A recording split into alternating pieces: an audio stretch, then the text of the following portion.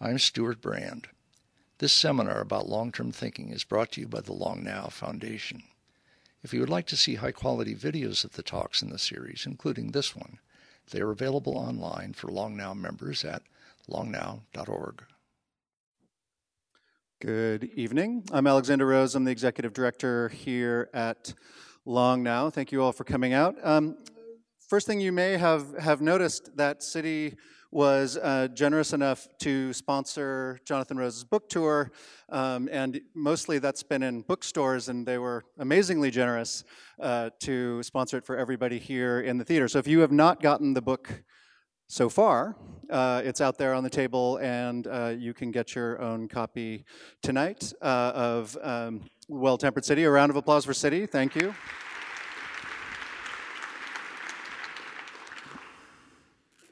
Yeah, in general, it's pretty amazing. They're sponsoring things like this, individuals like Jonathan Rose on these book tours, and it's actually, I think, a really great arrangement to really kind of make these kind of book tours work, which they don't work in the old publishing model. So this is a great model.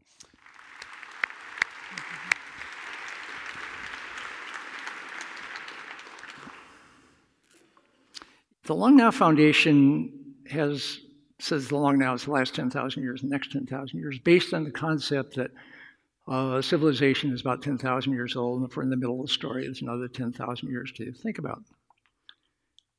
And civilization itself is a pretty interesting word in English, because the root is there with civic, civics, citizen, Citibank, cities. Some historians have been saying that history is what happens in cities. And in this urbanizing century, cities are absolutely of the essence, and they change fast. So it's helpful to hear from somebody who's not only a scholar of the cities and how they change and how they might change, but has skin in the game as an actual developer for 3 generations in New York City, Jonathan Rose.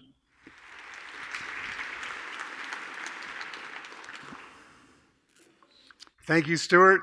And it's so wonderful to be here with many old friends and some new friends, and to be in the context of the Long Now. And I'm actually going to start a little bit before the 10,000 years of history, but we'll get to 10,000 years pretty quickly. We just saw an amazing film about Singapore. I'm going to actually start in Singapore. I was in Singapore first in 1979. And almost all the buildings you saw in that video did not exist in 1979. So we've seen enormous growth, and in the 21st century, by the end of the 21st century, 80% of the world's population will live in cities. They're moving to cities for opportunity. But the way we are growing cities, developing cities, is out of sync. It's out of sync with nature, and we are destroying nature in a way that is ultimately unsustainable. And it is also out of sync with our own human nature, or maybe it is with our nature. That's actually a question we're going to explore, but we're seeing increased social variation, income inequality, and inequality of opportunity in the world. So as I thought about all these issues, one of the questions I asked was, the question is, how do we find the right path forward?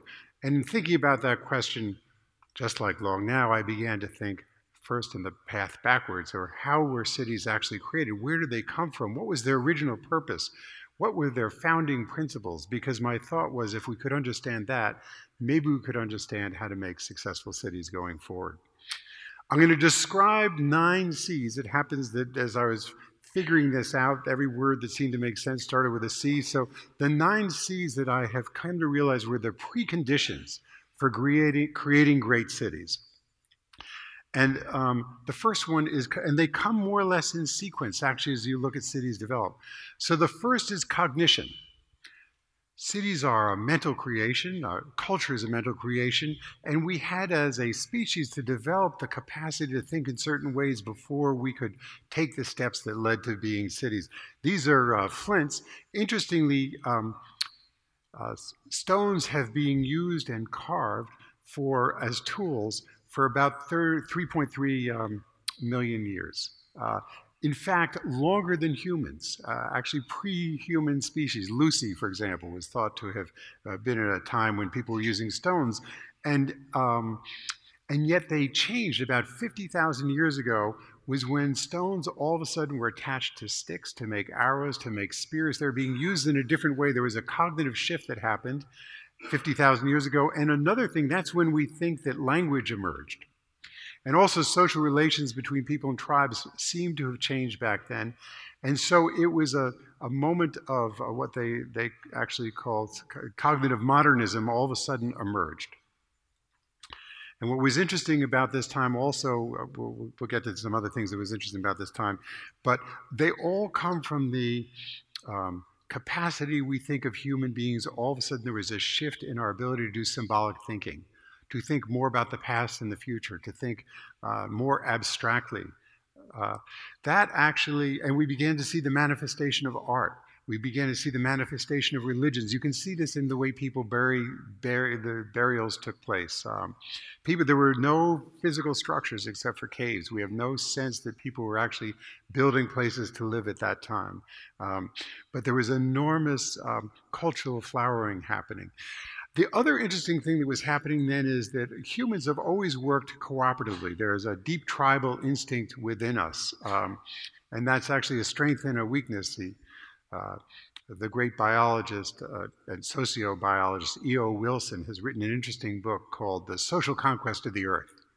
And in this book, he says that this ability of humans to work together as groups to hunt and to share food and to take care of the weak and to take care of the children, we're the only species that does something called alloparenting, which is that if your baby's crying, somebody else will pick up somebody else's child and nurture it. Or somebody may say, I'm doing the cooking, please take care of my child. There are no other species that do that.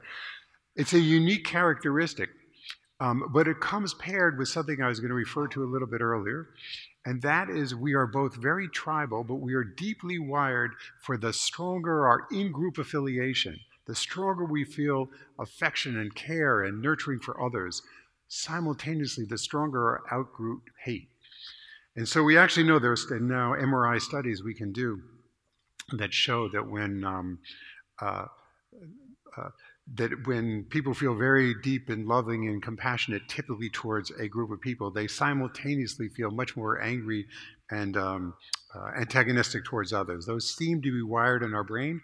We have the capacity to overcome that, but that is one of our natural propensities. Another interesting MRI study shows that if you give people those stones I was showing you earlier and you chip them and you put them in an MRI machine, it activates the language part of the brain.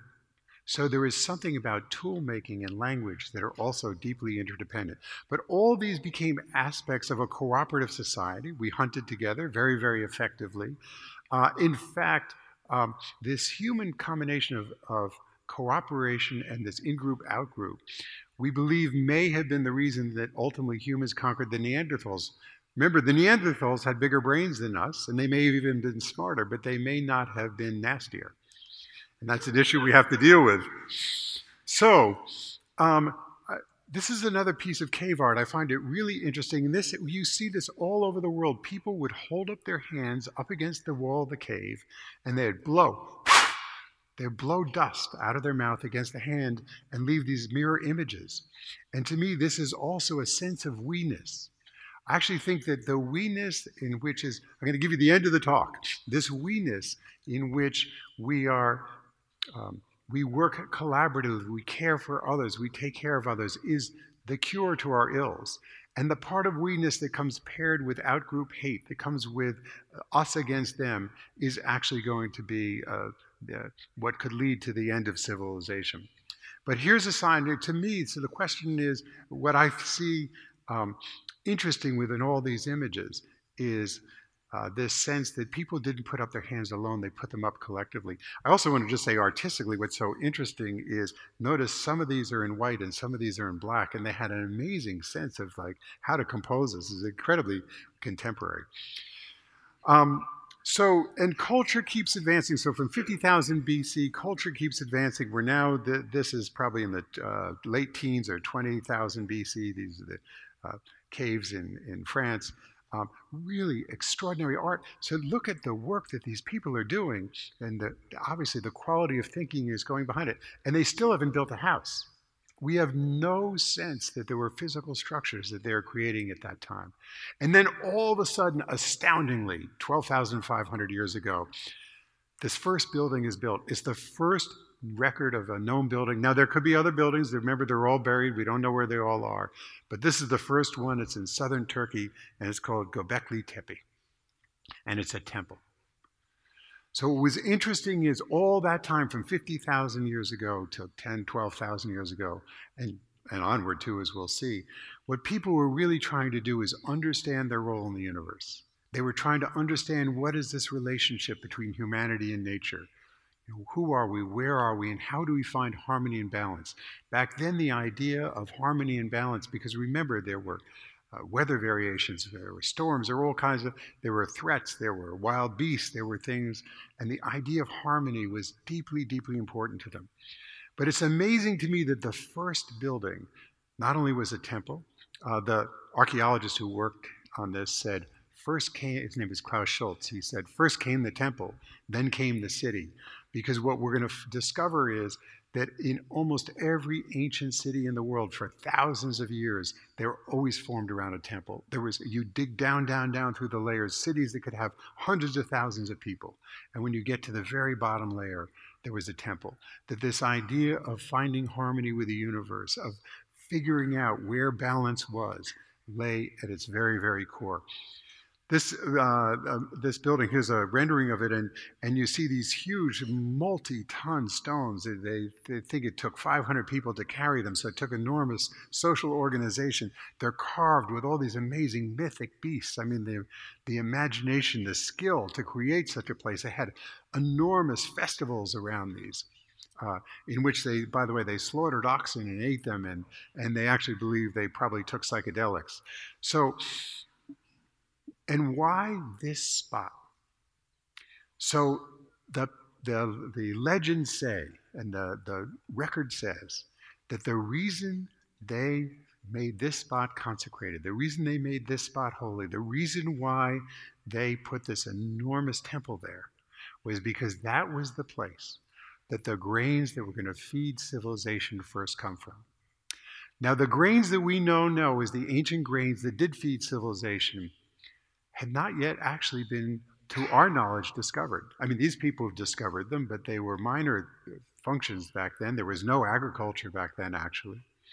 But they actually identified the spot. And today, when scientists who follow the genetics of seeds trace their roots back, they come to 20 miles within this spot. And that is where they say the ancient seeds that fed civilization came from. So who do you think was right? The scientists who think it was 20 miles from this spot, or the guys who built this thing who thought it was this very spot? I think it's this very spot. At any rate, there were 9 grains that we think were the source of civilization. And what was very interesting is, so what you'll also see throughout the history of the development of cities is the influence of climate change, of naturally occurring climate change. And so around 8,200 years ago, BC, something like that, the climate got very cold, and when it did, the seeds developed, the plants to live adapted, and for about a 300-year period, they developed a different characteristic. Their seeds had to become much more concentrated and the growing season was much shorter. So the ones that thrive are the ones that shot up, got their seed together, grew it big and fat, had enough calories in it to store over the winter, and then were, and a hard enough shell to preserve it. Then the winter came, they lay dormant, and they could grow again.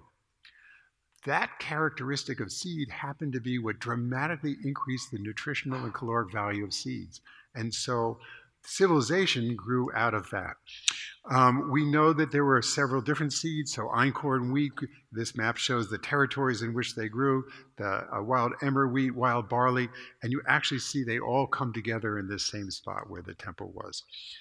As these seeds grew and we began to have a fuel for civilization, so calories are the next driver of, remember I'm going through the C's, calories are the next driver. We need energy sources. Cities today need energy sources, but back then it was initially was from these grains. And all of a sudden you begin to see, now we're in the 6,000, 7,000s, 5,000 BC, you all of a sudden begin to see in the Fertile Crescent, and the crescent is this sweep that goes from the Mediterranean Sea and down towards the Persian Gulf, you see the emergence of villages, these little villages. And the other thing that happens a couple thousand years actually after grains is people start domesticating animals. So you see first, this circle shows where the sheep were first domesticated. And these are very ecologically differentiated in different regions. And this is where the wild goats are down on the far right of the slide you see is where the goats came from. And here is where the pigs came from. And then a couple thousand years after that, they started domesticating figs and grapes and olives. And all of a sudden you see the great Mediterranean diet emerge, but also you see these elements that really led, remember in the Bible, each man by his fig tree, and you could see how the domestication of the family began. Interestingly, by the way, when we see from bone studies that as domestications happened, as people settled in villages, they actually lived shorter lives. They were physically shorter. They seem to have been unhealthier. And one of the reasons is because when they lived in the wild, they had less exposure to the diseases that happen when people live in groups together and when they have to deal with their sanitary waste. And so the dealing of those issues has actually been a perennial issue. We know from the plague, etc., cholera, we know that the management of disease is a critical element to the concentration of people. Once you had that network, then what was interesting is you begin to get commerce. Those different communities began to connect and they began to trade. Now, the only reason people trade is if they have something to trade, which means there has to be differentiation too. So what you're beginning to see all of a sudden, we're not at the city level yet, but what you're seeing is differentiation and connectivity and interchange and commerce happening together, some more C's. So this is some of the major trade, they're major and minor trade routes. And what they were trading at this point, now we're in the 5,000 BC era, 4,000 BC. They're trading gold and silver and lapis and copper and alabaster and bitumen and shells. And they're making things, and people are distinguished for making different kinds of things. There's actually one town, I forgot which one it is, they made a pot. And it was a pot that contained grains, and they figured out how to mass produce it. And you can see it on literally a 1,500-mile range. You can see that same pot that was made. They were disposable. There was a kind of disposable container of the time. So now you're having this connectivity. So we're beginning to have this commerce, this differentiation, this connectivity, and that's beginning prosperity. And so the towns are beginning to grow. And as they grow in complexity. And so the art, we saw the art before, the art then begins to grow in stature and grow in symbolism and require a higher level of craftsmanship. It shows the complexity of the society. This, by the way, is from the Pergamon Museum. I'm going to show you a couple other things from there too, in Berlin. An amazing place. If you're ever in Europe, it's really worth seeing. You can really see the roots of civilization there. Along with complexity comes the need for greater systems of control. This is from the Tales of Gilgamesh. This is also in the same museum. And on the left side is the god of chaos. And on the right side is the god of control, who's trying to control it. And that balance between order and disorder, chaos and control, is a key issue to the formation of cities. You cannot have a large city unless you have a control system. And a key part of control then becomes writing. And one of the first parts of writing was actually numbers or counting or keeping records. And one of the reasons why is because I'm going to go back to the early role of the temple. The temple was one of its roles was the priest was responsible for balancing humans and nature.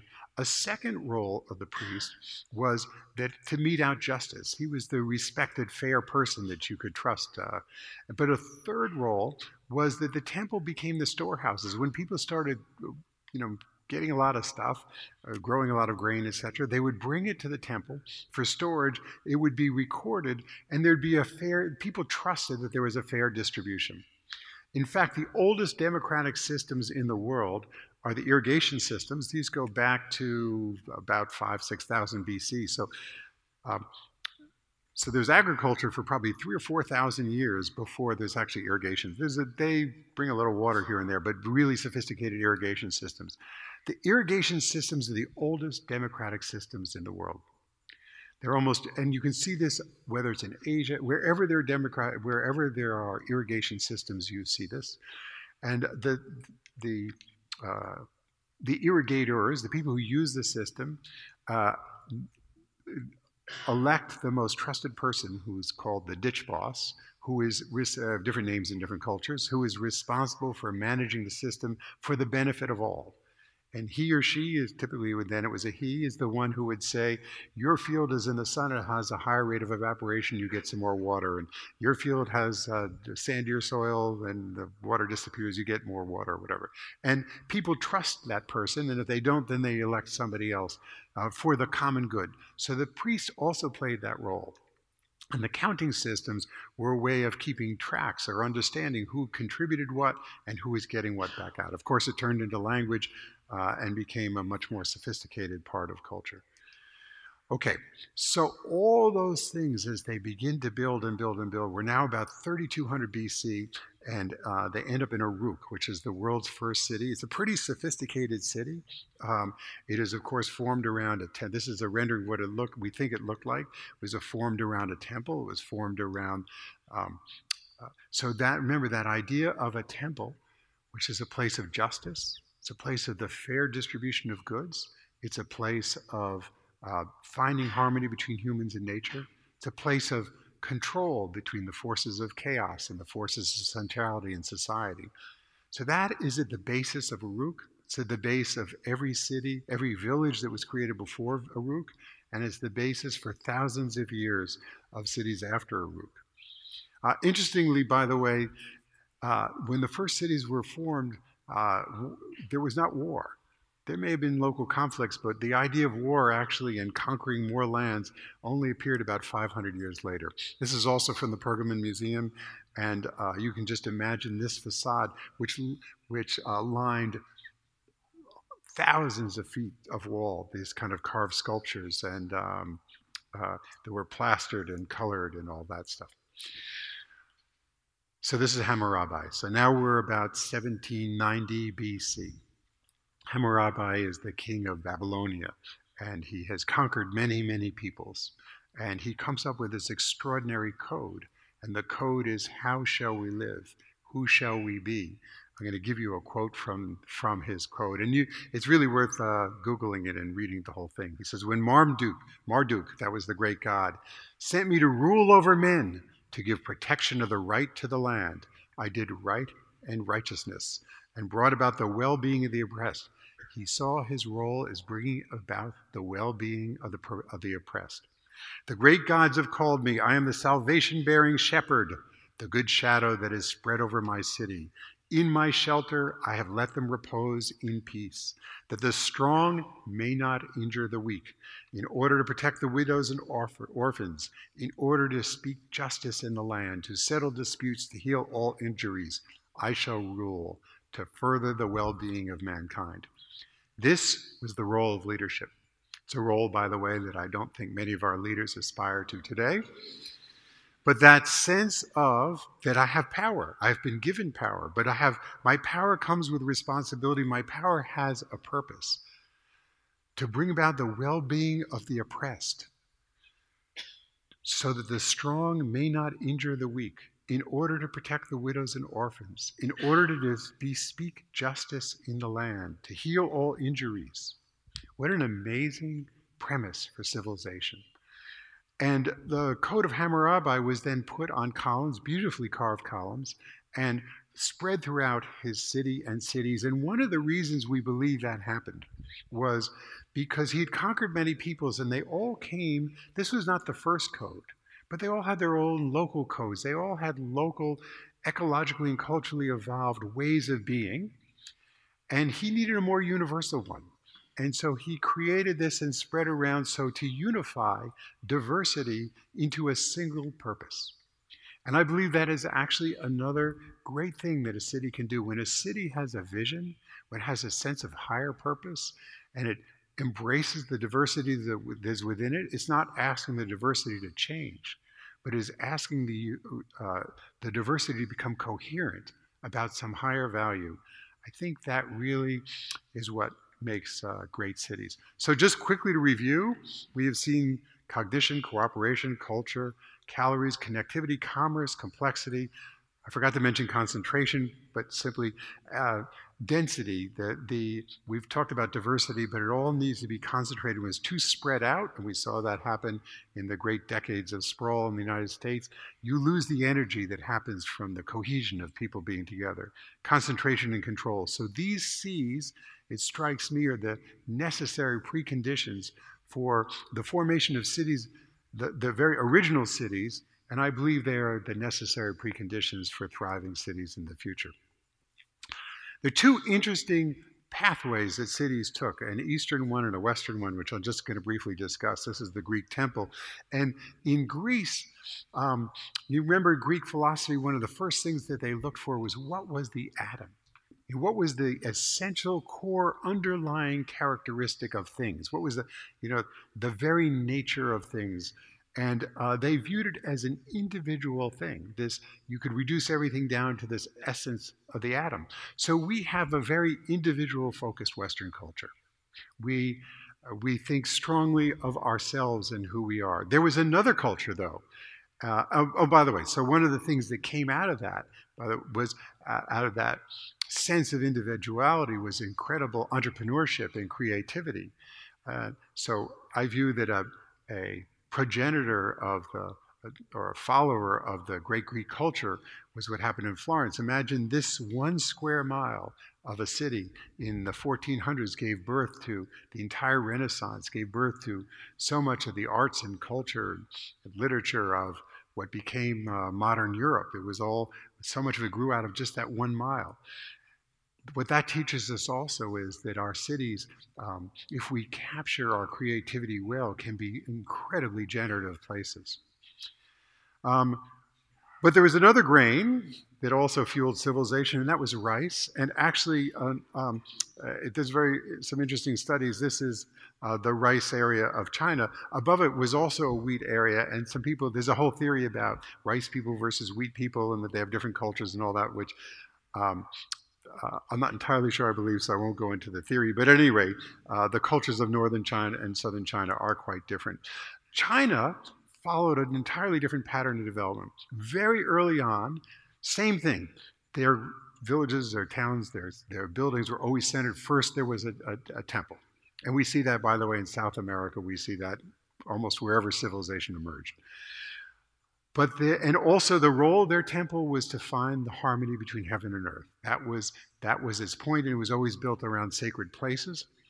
But they came upon, about Chinese Feng Shui and geomancy, they came up with a very structured idea, and that was that the universe followed this 9-square pattern, in which everything would be divided into 9 squares, and in the center, which is number 5 in this diagram, was where the power spot was. That's where the emperor stayed. That's where the emperor's palace should be. That's the leverage point to achieve this balance between humans and nature. So, when they divided fields, their fields would all be mapped into 9, and each farmer would have a square, numbers 1 through 9, except number 5. Then they would do that. They would harvest that for themselves. They would collectively harvest the center square.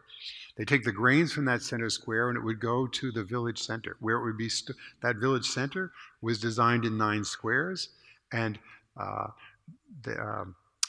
they would take all the grains would get stored in the emperor's building, which was in the center square. That would go to a regional town, and same thing. The center was where administration and storage was. And it would go all the way up until you hit the capital city. This happens to be the Forbidden City, which is built much, much later in Beijing.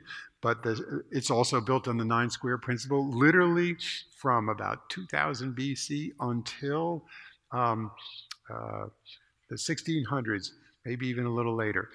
Every single farm, town, regional center, small city, large city in China was designed around the same 9 square principle, the same form, and it was all to align, and it all added up to one great centralized place where the emperor lived, and the emperor's job was to balance humans and nature. He was the holder of the harmony. He was responsible for harmony, and if he failed, that's when we got a new emperor. So what's very interesting about this is that just as there was this master plan in effect, very early master plan that affected all of Chinese civilization, there was this sense, enormous sense that we're all in it together. So I mentioned earlier how the Greeks had the sense of individuation. The Chinese has this sense of collectiveness, this great sense of the great flow, the propensity of all things, the Tao, but it was all about being together. There was very little sense of individual expression in the Chinese culture from those thousands of years, much more of a sense of a collective sense of whole. I actually believe that the solutions of the 21st century require us to draw from both of these, that our Western culture has become too selfish and too self-centered. And the Eastern culture has actually changed dramatically. It's not what it originally was, but we need to find the place in between. We're going to talk a little bit about that. So let's talk about where we are in the 21st century. The world is rapidly urbanizing. It's urbanizing in an almost brutal way in most places. A lot of building, a lot of housing, a lot of concrete and steel being used. None of the thought that actually went into the building of cities, or the kind of thought about finding harmony and balance between humans and nature that we saw so many thousands of years ago. The population is dramatically growing. By the 2050, demographers say we will stabilize at a population of about 10 billion people. The population is also growing more middle class. It's growing wealthier. This is a good thing because we have fewer and fewer people in abject and absolute poverty.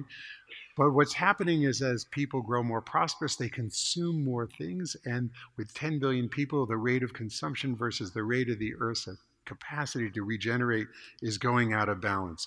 And our consumption is not only about basic needs, but it's become really about a sense of, there's a lot of entertainment and perhaps a lot of excess going on in all this. At the same time, the climate is changing, this time because of there's some very interesting things that, by the way, happen in history when the climate changes throughout history, but I won't go into all that. But climate change you see dramatically affecting the rise and fall of cities throughout history. But this is human-caused climate change, and we do need to find a better way. I love this picture because here we are in Tiananmen Square in Beijing, and the air, as you can see, that's what it is on a typical Chinese day. But they have this huge TV screen to try and convince people that somewhere in China, the air is actually really good. So we've also seen with climate change that we're having shifts in weather patterns, dryness, and so we're seeing fires. Particularly California has experienced some terrible ones recently, and yet also terrible snows in the winter. So we're seeing some weather extremes. We're seeing blackouts, such as Hurricane Sandy. And as I mentioned, with the weather patterns changing, we're seeing dramatically increased drought. And we have been developing in many of the wrong places. So we are growing our buildings in the places exactly where there's not going to be enough water. And all of this is characterized, the military in the late 1990s came up with a phrase called VUCA, which stands for volatility, uncertainty, complexity, and ambiguity. We are in a VUCA age. Things are extremely volatile. And what that means is that things are less certain. And when you're in a complex system where everything is interwoven together, there is a specific input has an unspecific or an ambiguous output. So it's very hard to do strategic planning. It's very hard to kind of understand where we are and where we're going in our traditional rational mind. We actually need to think differently. We have enormous financial volatility. I don't know if you remember, but a couple of years ago, the Greek, it always seems to be happening, the Greek bonds are about to default. And and there were about $300 billion of bonds. They were going to default on about half of them. So say $150 billion of bonds were going to default. And the stock market went down by about $3 trillion. So why? People who own the stocks didn't even own the Greek bonds in most cases, because the financial systems are deeply interconnected. And this thing about VUCA, this thing about complexity, is you get leverage effects. So we are living in this age in which we are much more exposed to volatility and uncertainty. And I actually think that pervades a lot of the political issues of our time, is that people don't know where they stand, or the world around them seems unstable. In 2011, there were all of a sudden riots in London that seemed to make no sense. Where did these riots come from? This is a Google map as to where the riots took place. The deeper the red on the map, the deeper the poverty. And if you look at where the little Google points are, where the riots took place, they didn't take place in the most poor neighborhoods. They actually took place on the edges where the lower middle class and the middle class meet. They took places where the invisible line of income inequality and political inequality and opportunity, those invisible lines that are etched in every society. And it was the second generation immigrants, the children, the young teens who felt that there was nowhere more to go. And we're seeing that as actually that sense of invisible line that is holding us back, permeates significant parts of America and parts of the world. And then the last thing is we have these terrible wars. This is in Syria. It's a whole other talk, but it's also a war that started with climate change. And there are today in the world 60 million refugees, and I'm sure that there are more to come. Enormous displacement. I mean, here we are in the 21st century. It's a time in which we should be building the greatest cities that we can, and we are destroying some of the greatest cities in history. I won't go on about that. But so there are a lot of issues in the 21st century that we need to confront. And this is a quote from Kenneth Burke in 1935. People may be unfitted, people may be unfitted by being fit in an unfit fitness. I know it sounds like a funny phrase, but so I think a lot in evolutionary terms, and remember Darwin's survival of the fittest, but what he really meant was not the strongest fittest, but those who fit together the best, the ecological fittest. And so we're in a time in which we have a fitness. There is a fitness that, we have societies, we have systems, we have financial systems, political systems, and all that work in a small ecological zone, but they are unfit for the larger challenges of our time. And so the quest for this book that I was writing, my quest about cities, my question was, how do we find the true fitness that we as human beings and human civilization need so that we can thrive, where we all can have well-being in the 21st century? And as I was writing, and I did a lot of research in writing, this book actually started with a different title, but I would listen to the music of Bach. And I fell in love with this piece, The Well-Tempered Clavier. And it all of a sudden struck me that the idea of temperament, which was transformational in the history of music, could actually be a transformational idea also for the challenges that I was trying to deal with. So we're going to go back a little bit in history. Pythagoras lived about 2000 BC and 2500 BC, and he came up with this idea. I'm sorry, I got the numbers right. He lived 500 BC. Thank you. It was 2,500 years ago. He lived 500 BC, and he came up with this idea of the music of the spheres. He noticed that the spaces between the notes on a lyre or Loot, were exactly the same as the distance between the planets. And by the way, pretty amazing that he could measure the distance between the planets. But in fact, he was right. And he said that this is a proportion, it's the golden proportion, and that it exists throughout all the universe. And you could see, and by the way, this proportion exists much in nature. And he said, so that's the way everything should be organized. If you want to find harmony, you design things to this proportion. By the way, there are other parts of nature that are not designed to this proportion, but it is a very prevalent quality of nature, and it was a good idea. Meanwhile, so this is Pythagoras' teaching, and the woman looking askance is, of course, his wife. Her name was a philosopher named Theano, and what she said is, she proposed an idea called the golden mean. So he had the golden ratio, she had the golden meaning. What she said was, not everything has to be so perfect. There's compromise, and sometimes the space in between where two extremes meet is actually where true harmony is. In the issue of music, she turned out to be right. So what was happening was, as long as you were playing alone and in one key, the perfection of tuning, so from Pythagoras on, everybody just tuned their instruments in the Pythagorean way, and that worked.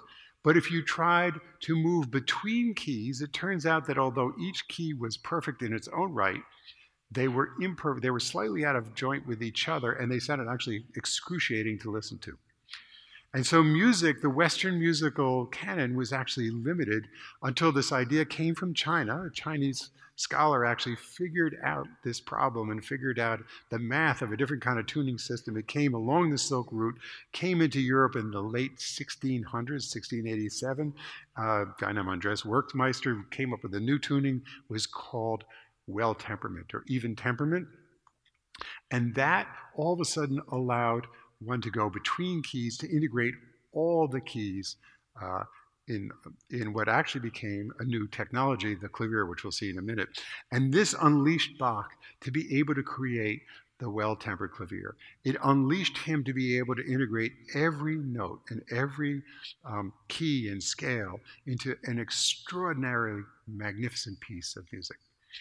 Bach was a deeply religious man, and he wrote for the church, and his mission was to take the architecture of the universe as he understood it, all of its glory and magnificence, but also its humility and its compassion, and to take this and to manifest it on music on earth. And although these notes are written, they're the same, when you play them today, they're the same notes that you played 300-400 years ago, but you can see the sweep, the arc, the kind of sense of movement within them, and each time that movement comes alive. And he was able to do that because of this concept of temperament, which found the way to integrate all of these different components of music. So I view that as temperament as an operating system, and this is the clavier, which is the forerunner of the piano, and that was like a new technology. And when we have new operating systems and new technologies and we put them together, we get new opportunities. And again, we are at that time in history where those are both available to us. So we're going to get in a little bit into how we might use them. But before we do, I want to talk about the bottom of the before we get to integration, we're going to talk about differentiation and where some of our environmental and social problems come from. In 1970, the Congress passed a law called NEPA, the National Environmental Protection Act, and it had extraordinary aspirations. So I'm just going to read a little bit. Congress recognizing the profound impact of man's activity on interrelations of all components of the natural environment, particularly the profound influence of population growth, high-density urbanization, industrial expansion, resource exploitation, new and expanding technologies, and recognizing the critical importance of restoring and maintaining environmental quality to the overall welfare and development of man, declares the continuing policy of the federal government to create and maintain the conditions under which man and nature can exist in productive harmony and fulfill the social, economic, and other requirements of present and future generations of Americans. This was a bipartisan bill, was signed by Republican President Richard Nixon. This was where the American consensus was at that time. And here we are, more than 40 years later, and it feels to me like we have gone backwards. But to have a bill in which all of Congress said we want to create and maintain the conditions under which man and nature can exist in productive harmony to fulfill the social, economic, and other requirements of present and future generations. What a lofty ambition. But unfortunately, the way it was manifested was through this. The NEPA requires that we did vast environmental impact statements. And these took major problems and they subdivided them into minor problems. And they actually force us to disintegrate the way that we think. So I'm going to give you an analogy for how to pull these back together. And it begins with something called biocomplexity. So in biocomplexity, what's very interesting is there's a metagenome. For example, if you go to a river, you can find the genomics of the entire river. You can find the genome that has the fish, has the plants. That's why they're all integrated. This is why when humans breathe in oxygen and breathe out carbon dioxide and trees do the opposite, why we're all tied together is from this metagenome of life. So using that as a thought process, it became clear to me that if our cities started with a great vision, and then they move forward with a plan, and then we establish community health indicators, we'll see what those are, but ways to understand where we are. We use the tools of government, regulation, investment, incentives. We measure the outcomes. We compare those to the indicators. So just the way nature is continually co-evolving and it has this genome that's tying it all together, we can be doing, that's a different way of planning than we did under NEPA, but we can be doing that too. This is a vision that the people of Portland, through the Portland Sustainability Institute, came up with. And you can see in this vision, there's locally grown food, there's taller buildings for them, that's a higher density buildings. They're green buildings, they have windmills on the roof. In the street, you see buses and people walking and bicycles and streetcars and automobiles. You can see there's parks on the left side, or there's diversity on the right side. They have one vision. They now know where they're going as a city. We can measure these things. We can identify the characteristics of those. This happens to be Santa Monica. Many, many cities have these sustainability or community health indicators. So if you look around the chart, it'll have how much affordable housing do we have, how poor is our climate impacts, how well are our students doing in school, how is our health. We can measure we can identify hundreds of these factors. And then we can move dynamically. We can control our systems and we can use the tools the government have, which are investments in infrastructure, regulation, incentives that they use to continuously move towards the outcomes that we seek. And those outcomes have to be designed through a community-based planning process. I'm going to skip a couple things because I can see I'm running out of time. The next step is we need to take our infrastructure systems, which are linear systems. So we have designed an entire society in which, for example, most cities in America take stuff in, and 180 days later, 98% of it is left as waste. We need to design circular systems where we take things in and we recycle them. So I'll give you some examples of this. This is the water treatment plant in Windhoek, which is the capital of Namibia. Namibia is a desert city in southern Africa. Its population was growing. It was running out of water. 40 years ago, an engineer said we should judge water by its quality and not by its history. They took the wastewater, they cycled it back and use it as fresh water. And for 40 years, they have never had a failure. The system has worked perfectly, and so the city has grown and has grown in prosperity. We need to be doing this in our desert areas. Moving forward, by the way, there's a new waste treatment plant that just opened up in the Washington area that is also taking out the nitrogen and the phosphorus, which are components of fertilizer from the urine in the wastewater. It is taking those out for $100 a ton. It is selling those for $400 a ton to fertilizer manufacturers. We now have waste plants that capture all the methane that comes off of them and not only burns that to create enough energy to fuel the plant, but also fuels the neighborhoods around them. So the waste plants are becoming factories. So imagine if we took every part of our urban system and took it from being linear to cyclical and turned it into regenerative factories where we were creating local jobs, we were reducing the impact on the environment, we were creating more prosperity and well-being. And this can be done in centralized ways and it can be done distributed. So we can collect rainwater from roofs, we can collect solar on roofs. This is the Bullitt Center in Seattle, which is a building designed to the living building standard, in which it collects more sunlight and rainwater than it uses. Imagine if you then took buildings like that and began to connect them into microgrids, into systems where they were sharing not only their water and their energy, but their waste heat. And they were tied together so that, and connecting that, you do need base load also, but with fuel cells and with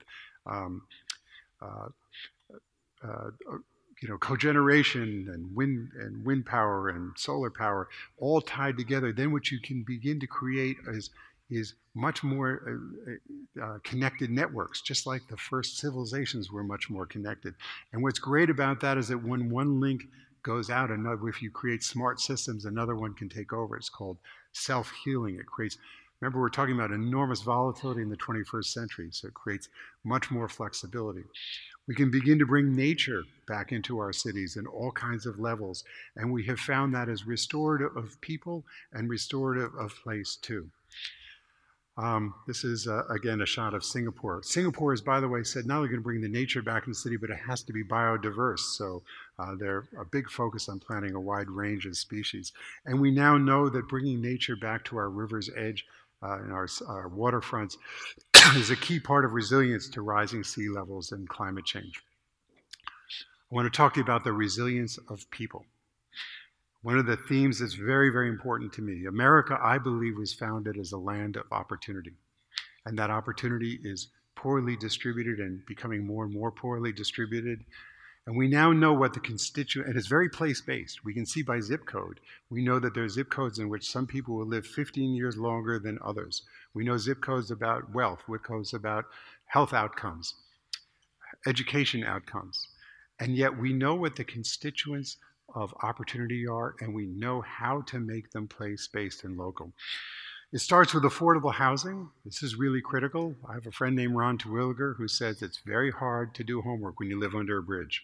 People need safe, green, affordable housing. They need great education systems. Finland has the best education system in the world. Every school is equally as good, whether it's in the wealthiest neighborhood, the poorest neighborhood, the most Finnish neighborhood, the most immigrant neighborhood. They're all the same. We need that in America. We need great health care, parks and open space, neighborhood serving markets, arts and culture, mass transit, multiple transit options to tie it together, jobs, and we need but we're part of that key part of the essential growth of initial cities, that seed of initial cities, something spiritual that ties us, gives us a sense of our place in the universe. These components, by the way, we can measure them, just as I showed you with the community health indicators. We can see where we are. We can design our cities. We can design our neighborhoods and communities. We can invest in them. We can invest in the human infrastructure, physical infrastructure to achieve these. And one of the most important things we need to do is to grow the social infrastructure. In 1997, there was a great heat wave in Chicago. And over 900 people died. A sociologist named Eric Kleinenberg mapped where they died, and what he discovered was in the wealthy white neighborhoods had a much lower death rate than the poor black neighborhoods. But there were 2 poor black neighborhoods that outperformed the white neighborhoods. And the reason why was they had a very strong, very compassion-based social networks, growing out of churches in which the elderly were checked on every day. These networks existed long before the heat wave. But when the volatility came, when the heat wave came, they had built the community muscle of interconnection, and that is what saved people's lives. And that sense of human connection and compassion, I believe, is a key part of our resilience needed in the 21st century.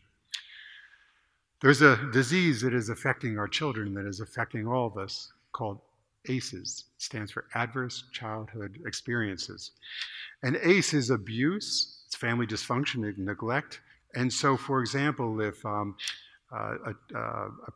child is in a room where there is domestic violence taking place, if they are evicted from a home, if they are physically or sexually abused, a whole series of these 3 categories of abuse, dysfunction, and neglect. It deeply affects the child, and if the child experiences 4 or more by the time they are 3, it rewires their brain. It puts them in the permanent fight-flight mode so that when they're young, they're in the recessive flight mode. And so when they're in school, they can't pay attention because their brain is always looking for the next threat, even if it hasn't happened for a couple of years. And they can't form social relations because they don't trust anybody. And when they become a teenager, they move into the fight mode, high-risk behavior, and high teenage pregnancy. We now know this is deeply tied to disease. Kaiser Permanente started this with a study of 17,000 people in the San Diego area. By the way, mostly people who were white, college-educated, and suburban. And what they discovered was that if you had 4 more ACEs, you would have 236% more chance of arthritis, higher chance of asthma, cancer, diabetes, heart attack. So this disease has huge social costs. It also has, so this is just the physical side. It obviously has mental health sides, much higher rates of suicide, much higher rates of school dropout, etc. And it leads to 20 years if you have 6 or more ACEs, then it leads to 20 years less in life.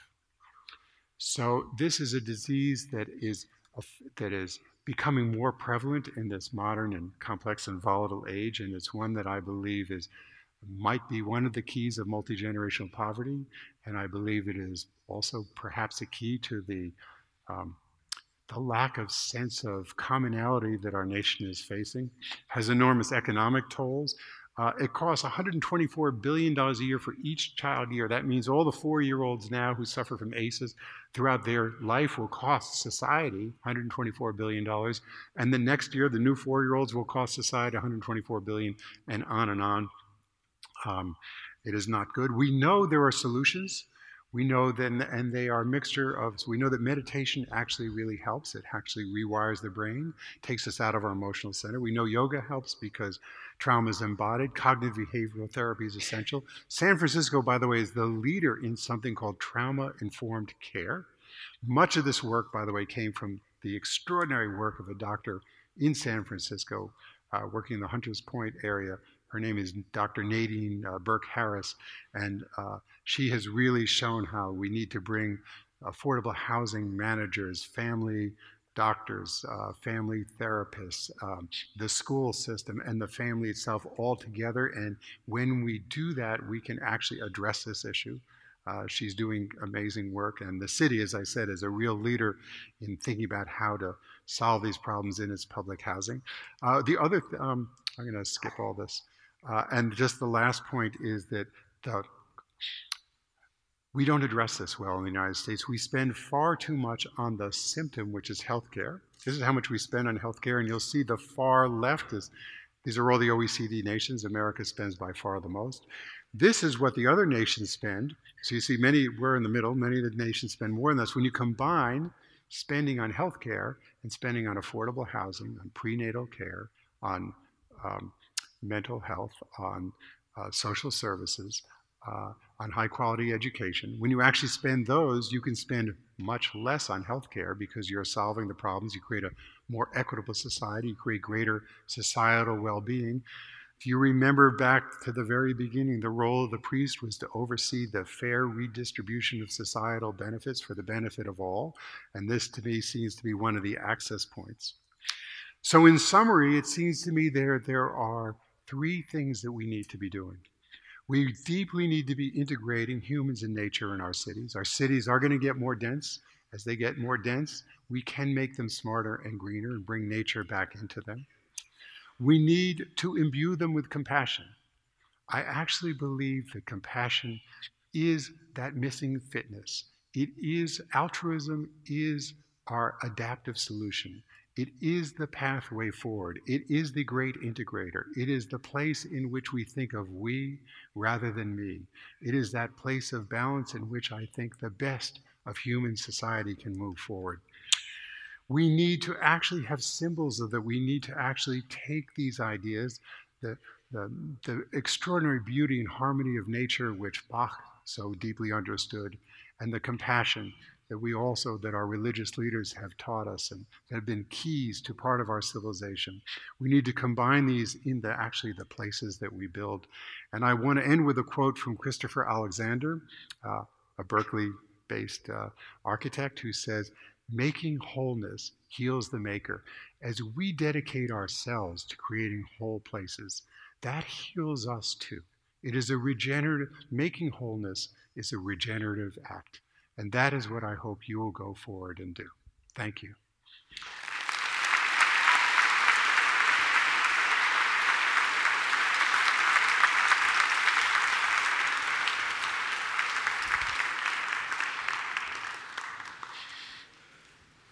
Johnson, I want a little bit of the skin in the game angle here. Yeah. Third generation real estate in a red hot city like Manhattan is pretty interesting. Say a little bit about third generation, say a little bit about being a real estate person now. Got it. So I grew up in a wonderful family of developers, people with enormous integrity. My family's handshake was as good as a contract. They built market rate rental buildings primarily, some affordable housing, but primarily that's what they built in New York, and they spread a little around the East Coast. I was a child of the 60s, deeply moved by civil rights, deeply moved by the environmental world, and I deeply believed that one could integrate a social mission and environmental mission in a for-profit format. And what did your family think of that? And my family, they're very generous and good-hearted people. They felt business was business and philanthropy was philanthropy. So in 1989, I left the family company and started my own company as a mission-based, for-profit. One of the things that's very clear is that unless we make projects that are profitable, no one's going to copy them. Right. And so actually the first project we did was in downtown. I work all over the country. It was in downtown Denver. I took a full city block, an old department store called the Denver Dry Goods Building. It was a time in which people were moving out of the cities. Cities were emptying. And make a long story short, we came up with a model for how to make it green. Actually, you worked with Amory Lovins, the Rocky Mountain Institute on that part, how to make it green, mixed income, mixed use, historic preservation, transit-oriented development. It was everything. And it was incredibly successful. The city took that model, and within 3 years, 23 other buildings in downtown Denver were renovated with the same model. It's one of the key things that brought, there's a thriving city now that brought people back to the city. So part of the mission of my company is to do things, to do them first, to do them well, to create new models, but they got to work so that they can be duplicated. And one of my goals in this book is to have as big an idea as I can have, but everyone has to be held to my developer's test. It has to actually be implementable and financeable, or it's not going to grow.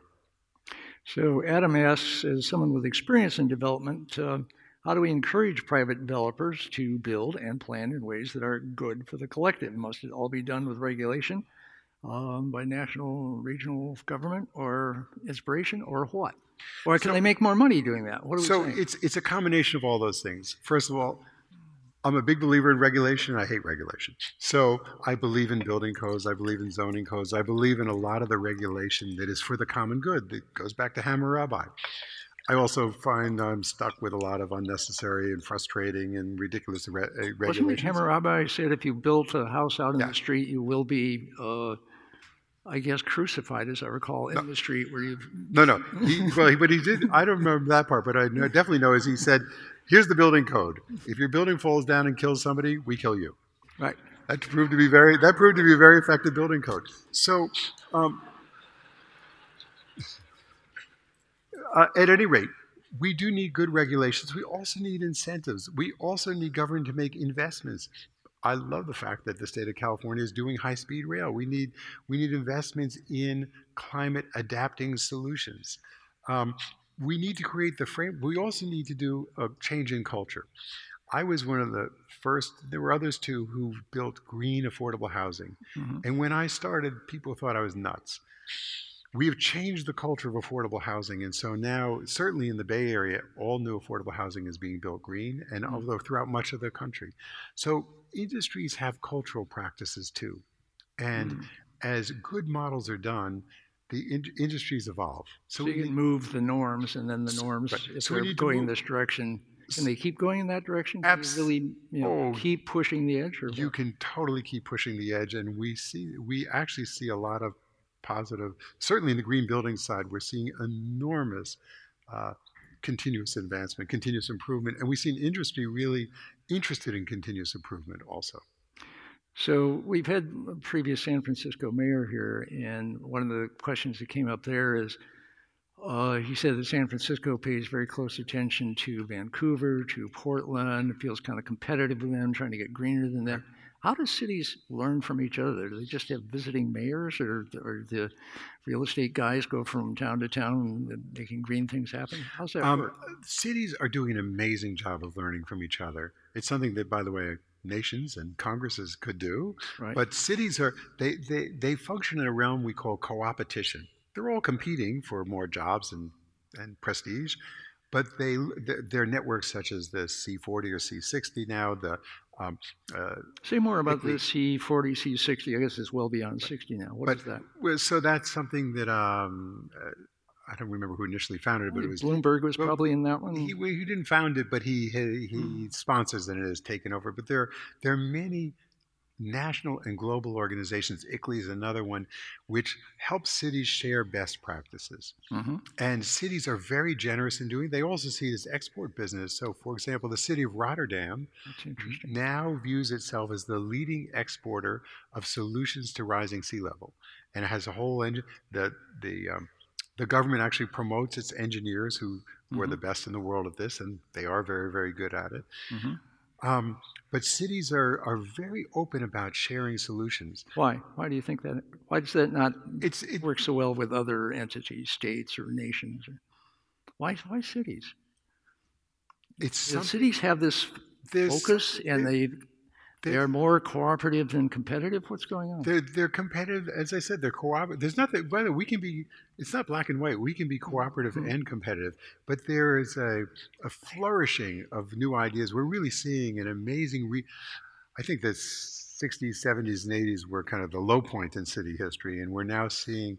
We haven't hit the high point yet, but we're seeing an enormous flourishing of ideas and exchange going on, and willingness to learn. From each other. Are you international in your activities now, or is this all U.S.? I'm primarily U.S., but I do consulting and advisory work internationally. One of the most interesting things I did was work in Sao Paulo on creating an affordable housing plan.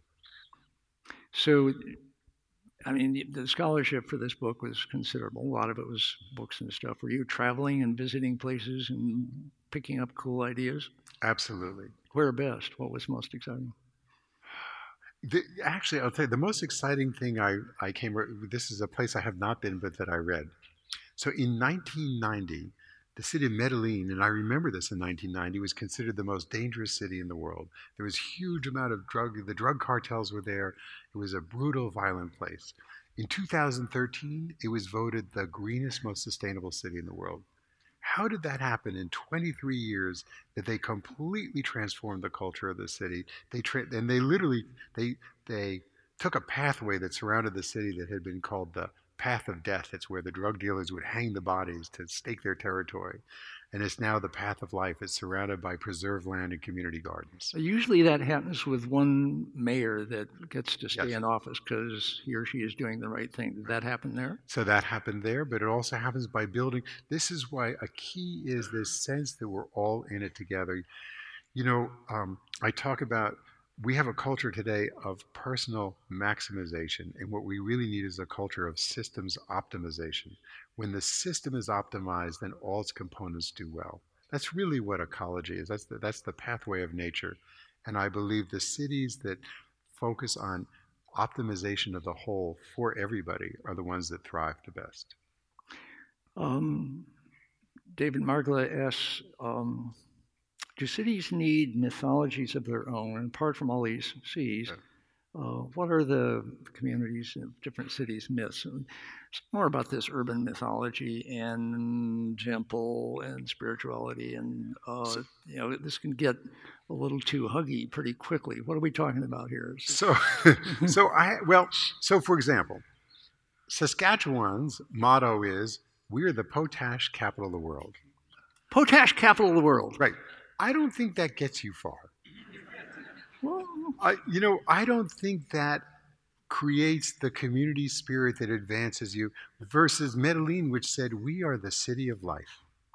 And they take every child's life seriously. And by the way, other than saying we're the Big Apple, I don't think New York has a motto. I don't know if San Francisco has Work, a motto. work. There's a whole song about it in Hamilton. So I actually think having a common ethos and a sense of who we are and where we're all going collectively is very important.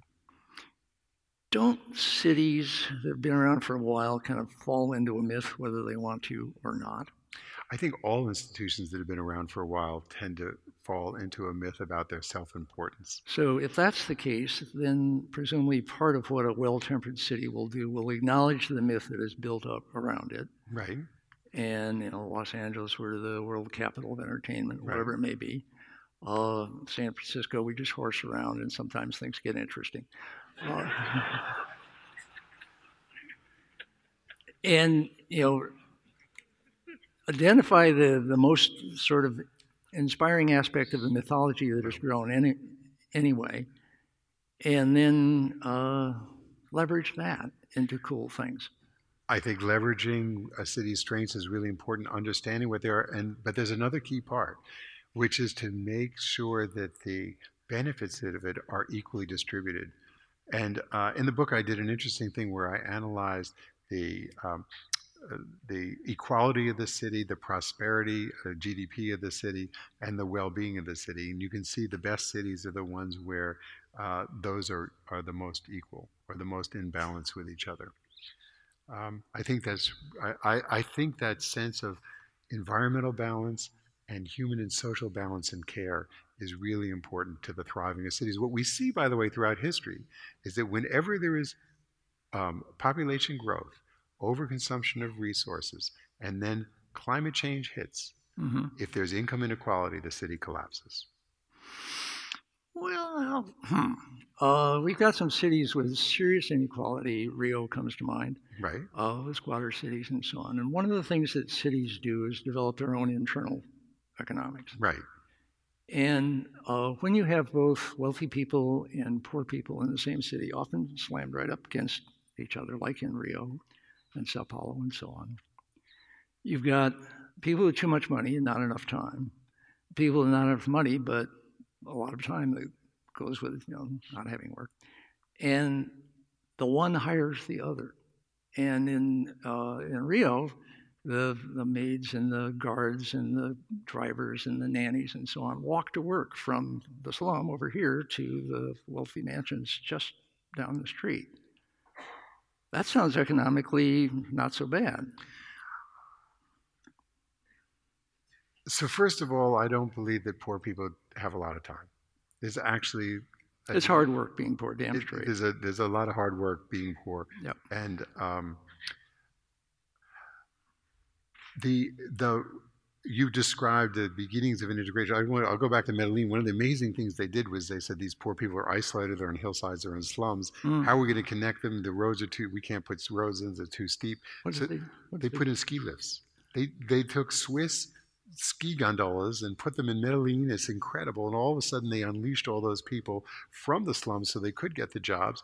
And at the places where the ski lifts land, put schools and libraries. That's cool. That's seriously. Hey, San Francisco has hills. We could. Right. Okay, so C.C. Huang says, you mentioned the problems caused by income inequality and affordable housing issue in every city, and boy, is it big in San Francisco right now because the sort of median income or something has been going up, and it's making working and living here, unless you're in a unicorn, hard. What's the solution, please? Okay, so first I'm going to define the problem a little more. It costs $700,000 in San Francisco to build a new affordable housing apartment. That's the most expensive in the country. So it's got to be subsidized or what? It has to be subsidized, but we'll get to that in a minute.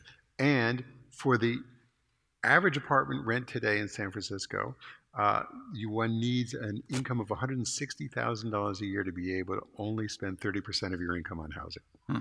So you have so there's only one solution to this, and that is you have to build your way out of it. And you need more affordable housing. It has to be built, and San Francisco makes it very hard to build. So units in people's backyards or high rise or what? you need density, and you need density in all kinds of ways. What's interesting in that second to last image or third to last image I showed you was of a very green city that was much taller. I'll go to the Singapore. Singapore's done an amazing job of this.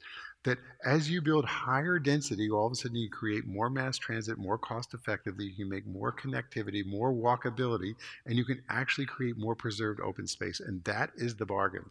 The bargain is higher density, of which, so in New York City now, new law, but 30% of all new development essentially has to be affordable. And so you need to create more mixed income housing. We don't want to create ghettos. And remember, if under $160,000 a year, you can't afford housing in San Francisco. Well, I'm not talking about for homeless. I'm talking about for people who have jobs and are hardworking. We need to create more mixed income housing. We need to create higher density, connect it with more transit systems, and at the same time find the space to create more parks and open space. So you got a lot of high rollers in Hudson Yards and places like this that are building ever more elite, multi-million-dollar condos that are empty most of the time, which doesn't exactly add to the fabric of the city.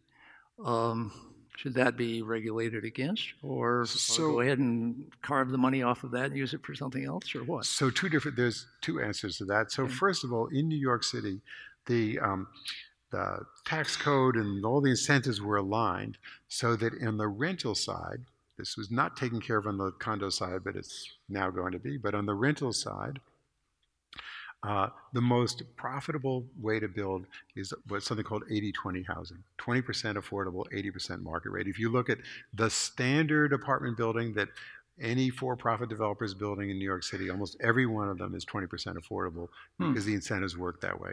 And it works fantastically well. It has not been enough to house, we have a huge affordable housing issue in New York too, but that kind of what's called inclusionary building is one of the key paces to start.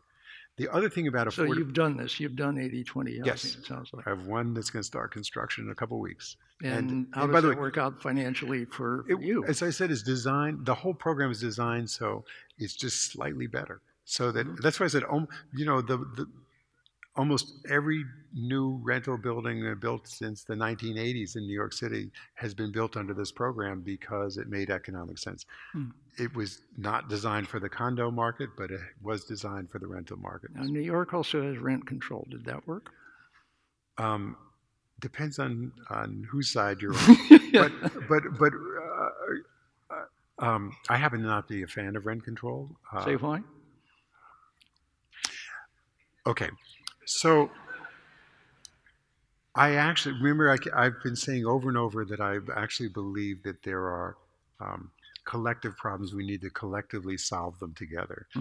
And what rent control does is it makes individual landlords responsible. I'm going to give you two different sides of this answer, but it makes individual landlords responsible, depending on the age of their tenants, a variety of other factors, at least in New York, as to whether their rent is affordable or not. And I feel that's an inappropriate burden on specific. It's not a universally applied thing. It ends up being spottily applied. On the other hand, what I also deeply believe in was called affordable housing preservation. Say more. So there are buildings that are in affordable housing programs that are coming to the end of their life, that are aging out. There are buildings that we call naturally occurring affordable. They may be in a nice neighborhood in the Bronx that are lower rent, or that used to be in Potrero Hill that were lower rent. And we can design programs, and our company, this is one of the largest growth areas of our company. We actually buy these buildings. We preserve their affordability. We make them greener. We bring social services to the residents. And we can do that with financing in a way that makes it profitable. And does this also then help maintain sort of continuity in the neighborhood? Because that seems to be one of the essences of good city life, is that it doesn't change out from under you a lot where you live. Yes. So one of the cheapest ways to provide affordable housing is to preserve the affordable housing that we have, and to invest in it to make sure that it's safe, doesn't have lead, that it doesn't have mold, that it's green, clean, and then surrounded by the other elements of community of opportunity that I mentioned. So we not only need great affordable housing, we need great schools, healthcare, all that other pieces. All right, let's talk about schools, because the pattern we see all over the world, as near as I can tell, is that the per square foot value of downtown and near downtown becomes so high that once the family starts having children, they're going to go to the suburbs. And we have the San Francisco phenomenon of a lot of the high-tech companies that are in startup mode are in the city. And you got red-hot coders moving from one another. As soon as they want to settle down, they go get a job at Apple or Google or some laid-back, family-oriented company, and they go suburban. What I know of those companies, those people work pretty hard, and no question of working hard and long. But the schools they're looking for, they are not here. So that's an interesting San Francisco problem. Interestingly, in New York City, we are increasingly growing public school options, charter school options, and private school options, so that more and more families are staying in many families are staying in the city. We're actually seeing an interesting phenomena, which an inflow of grandparents who are retiring and moving to the city to be near their grandkids. That would be cool. So that's by the way, not just in New York. That is a growing urban phenomena. People used to retire and go to what are called the Sand States, Florida and Arizona, Southern California. Now they're retiring to cities to be near their grandkids. Does this mean?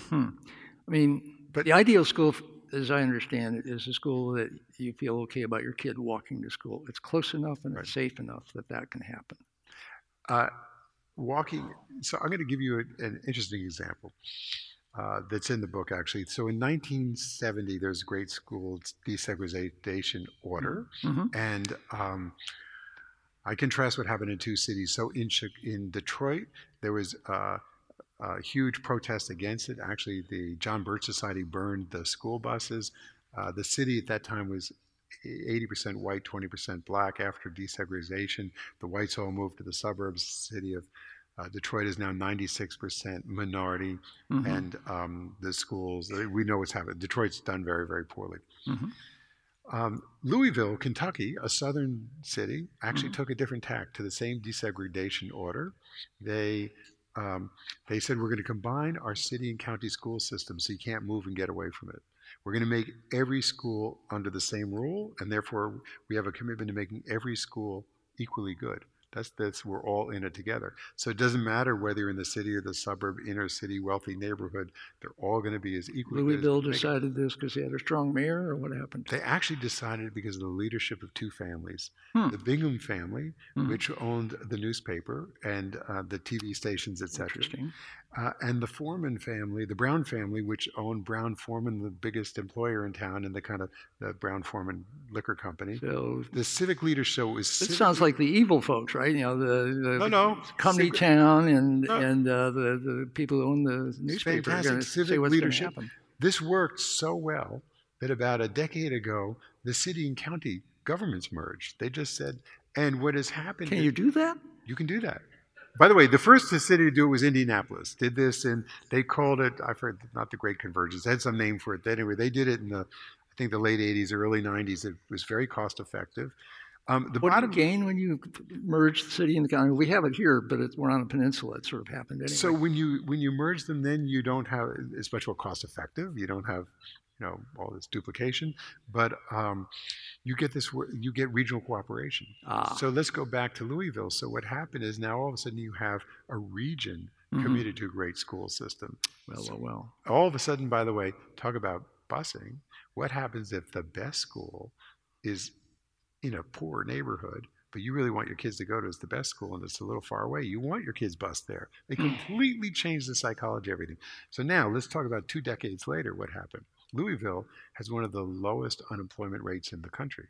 And one of the reasons why is because they generate these great young people who make fantastic employees because they're people who've grown up with diversity. And they stay in town. They stay in town. Well, what's happening now is that companies from all around the world who want to settle into a low-cost environment look around and they see Louisville and they see that they have these very high-functioning young people coming out of the school system. And so it's turned out to be a great economic boon. The point is that this school issue is a very, very important issue. I think we need to solve it with the approach that we're all in it together. We're going to make every school great. I like that. Build the cities around the schools. I think you're on absolutely the right track. Thank you for showing us the way here. Thank you so much.